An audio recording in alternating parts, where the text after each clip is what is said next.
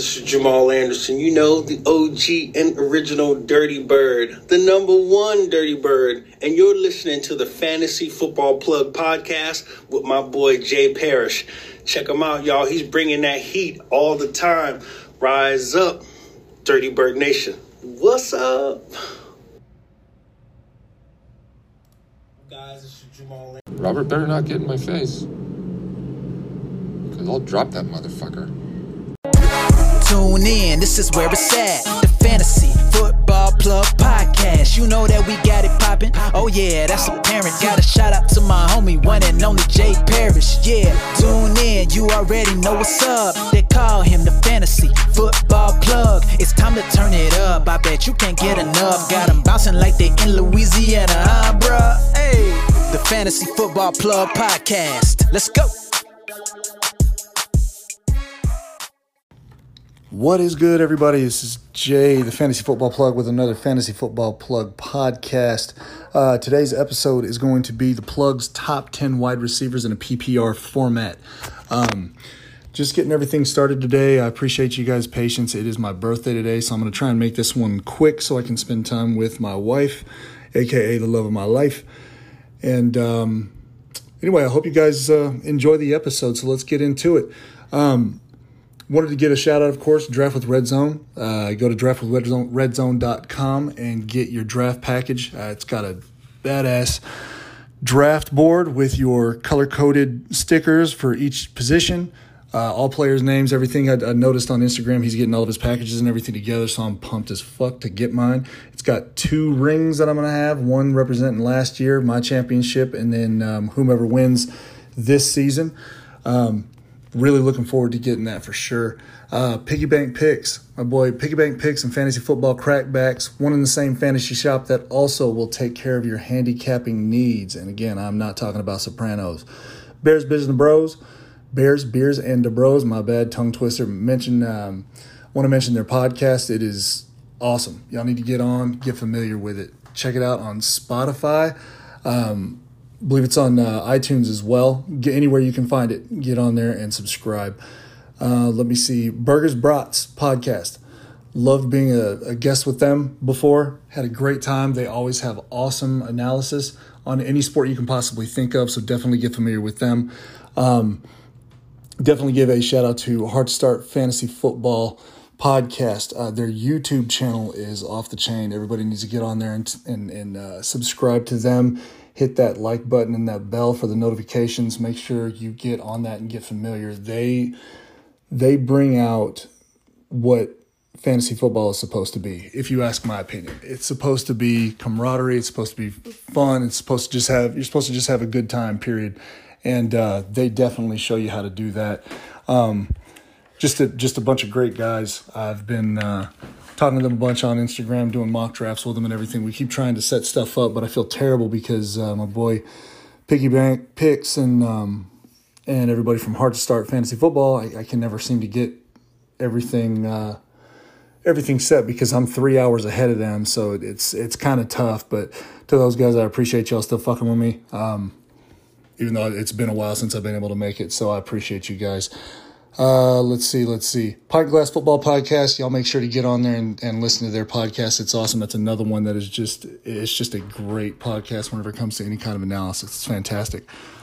So, getting to the episode, ladies and gentlemen, Plug's top 10 wide receivers in a PPR format. Of course, number 1, not just being a homer because I'm a Saints fan, Mike Thomas. And like I said, I know I'm a homer, but this is Mike fucking Thomas. In 2019, he was targeted 185 times, catching 149 of them for 1,725 yards and 9 touchdowns. That's unreal. This man is easily the number 1 receiver in the league right now. I know there will be the Julio, Devontae, and D-Hop truthers, but you can't deny production, and Mike Thomas is nothing but production. He's a beast. Thomas has gotten better each year as well. Everybody constantly says, you're going to be... he's going to have regression, which, I understand that's to be expected by some people. But Mike Thomas has not regressed yet. He has gone up every single season in multiple aspects, and touchdowns and yards and catches and targets. It's just, the sky's the limit for this dude. This guy doesn't have a ceiling. He's blown straight through it. Number 2, Davante Adams. Adams is one that will make a jump from 2019. He was injured for 4 games and still did what he did. He was still targeted 127 times, catching 83 of them for 997 yards and 5 touchdowns. Davante Adams is probably one of these guys that you can guarantee he's going to get tons of targets and looks, and Aaron Rodgers just loves this guy. Now, he would have had Mike Thomas numbers, I think, if he wasn't hurt. And I mean, just, if things were running smooth in the offense. I mean, they had a new offensive coordinator. They were running the ball a lot more. I think that LaFleur will open his eyes and get him some more love. Rodgers loves him as well.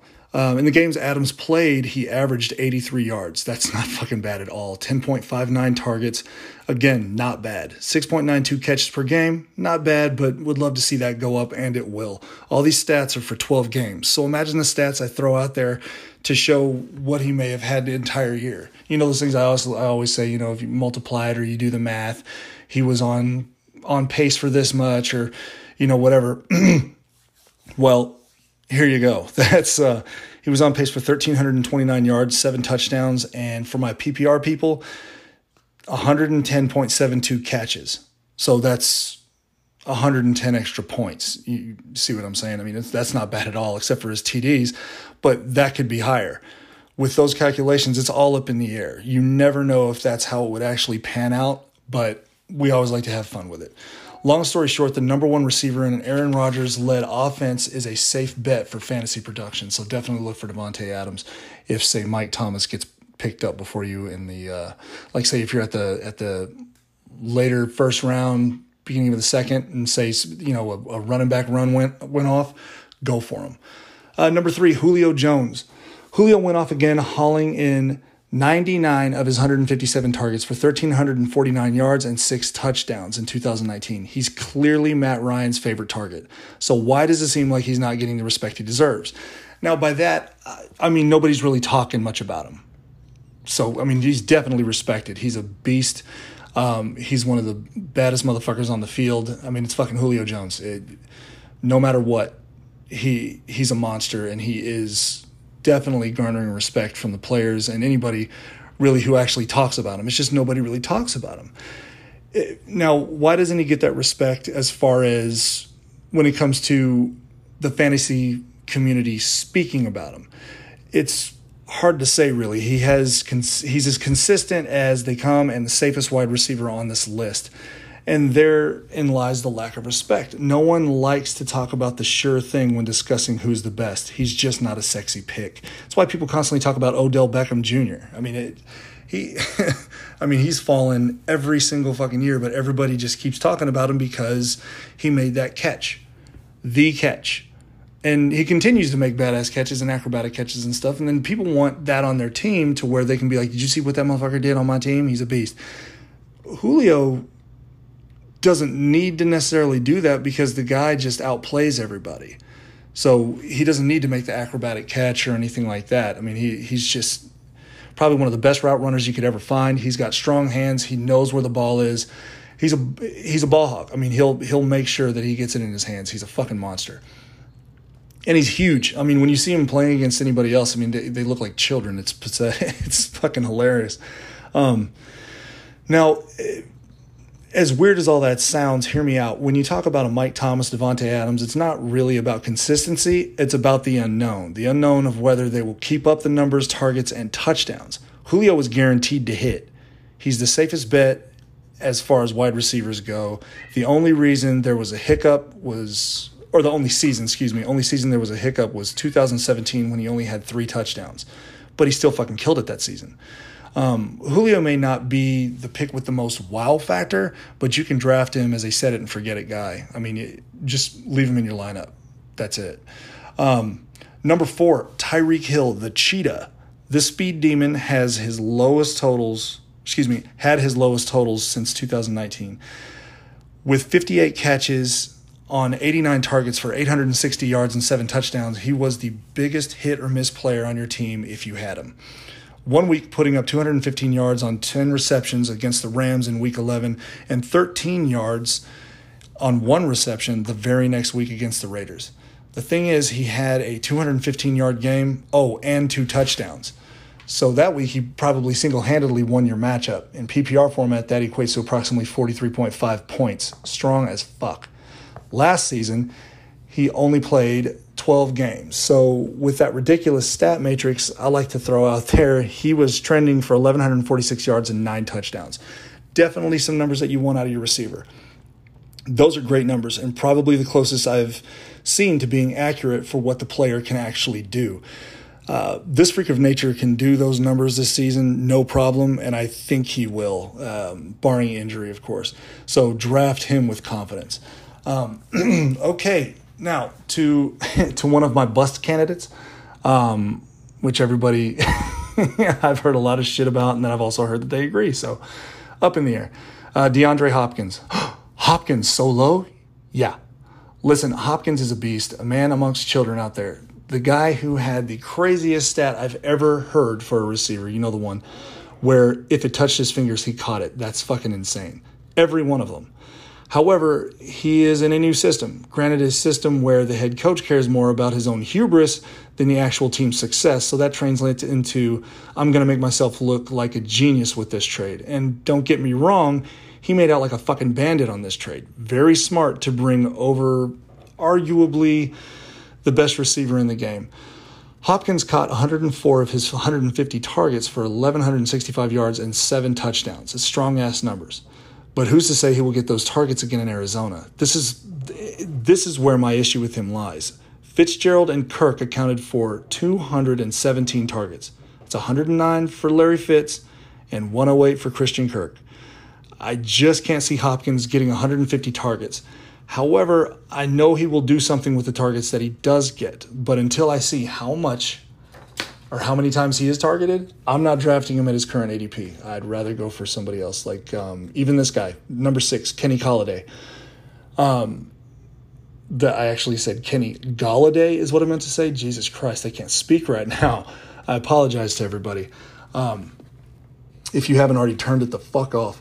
All right, Kenny Golladay. This guy is one I'm definitely aiming for in every draft. I love to get my hands on some Kenny Golladay draft picks. He's a beast. I just love the way he plays. Golladay caught 65 of his 115 targets for 1,190 yards and 11 touchdowns. And that was without Stafford. Not completely, but mostly. Well, he's got his gunslinger back, and I see him having a monster year. Golladay plays like an old-school receiver, going up for the ball that's obviously contested and coming down with it no matter what, leaving anyone watching asking themselves, how the fuck did that happen? Also making his fantasy owners very happy. Golladay is good enough to be a wide receiver 1 in my opinion, so go get him. A lot of times if guys like to go wide receiver heavy, sometimes Galladay's just sitting there. I have no idea why, but he is. So say you decide you want to jump on 2 running backs first, totally cool. Golladay sometimes is just waiting there to be picked. All right, number 7, Chris Godwin. Here is a conundrum. Godwin or Evans, Evans or Godwin. Who's going to be the benefactor to Tom Brady? My answer, both. They both had good seasons in 2019, and that was with Jameis Winston. Jameis Winston, don't get me wrong, that motherfucker threw for over 5,000 yards and 30 touchdowns and 30 receptions, he said out of the corner of his mouth. Godwin won the season last year with 86 receptions on 121 targets and 9 touchdowns. It's just fucking awesome numbers. And by won the season, I mean between him and Evans. He would be higher on this list if it weren't for the changes at QB, which sounds crazy. But hear me out. That being said, I believe Godwin will benefit slightly more than Evans because of how Brady plays. He loves his slot receivers, and Godwin is more of a slot receiver than Evans. And in Evans' defense, it's better that way. Evans is nicknamed Godzilla because of the fact of his size and his fucking power. He's huge, and the guy's a monster. Godwin is a speedy receiver that will get more looks than Evans from Brady because that's what Brady likes. Just look at Edelman. That was Brady's guy, and that's what Godwin is. He will be a Brady's guy. All right, my number 8 receiver, Amari Cooper. Cooper had a good year in 2019, even though you might hear otherwise. He caught 79 of his 119 targets and had 8 touchdowns. And in my opinion, those are good numbers. I feel people aren't into Cooper as much because he's had drop issues, but not as bad as when he was with the Raiders for sure. But it is still an issue, I guess. I mean, I just say I guess because I didn't see it as much as some, because I see that he caught 66.4% of his targets, and that's not terrible. DeAndre Hopkins was 69.3%, and that's not too much higher. I mean, it's not a terrible percentage.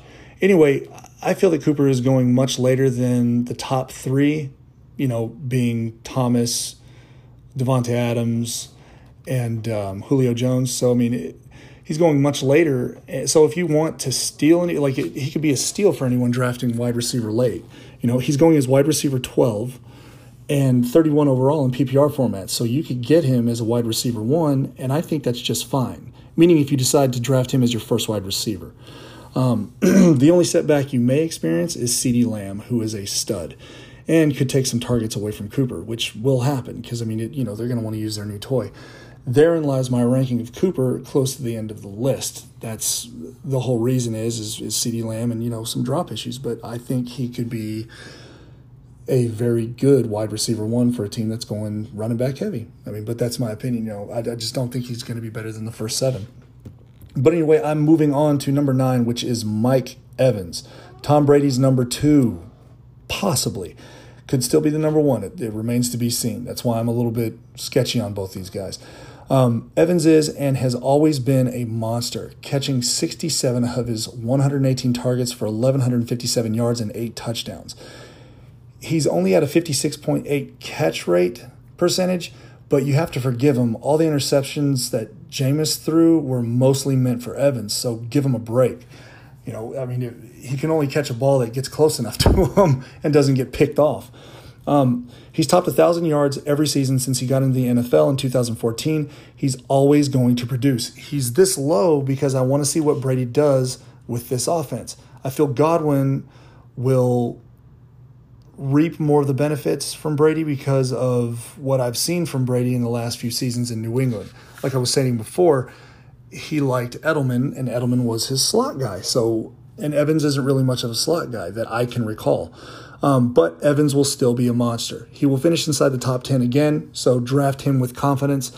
Evans is another one that you can draft later on, and I think he's still a serviceable wide receiver 1. People are sleeping on him because they're going for Godwin first. Sometimes people are going for Godwin before Evans and Evans before Godwin. It goes back and forth, back and forth. It just depends on what mock I'm doing.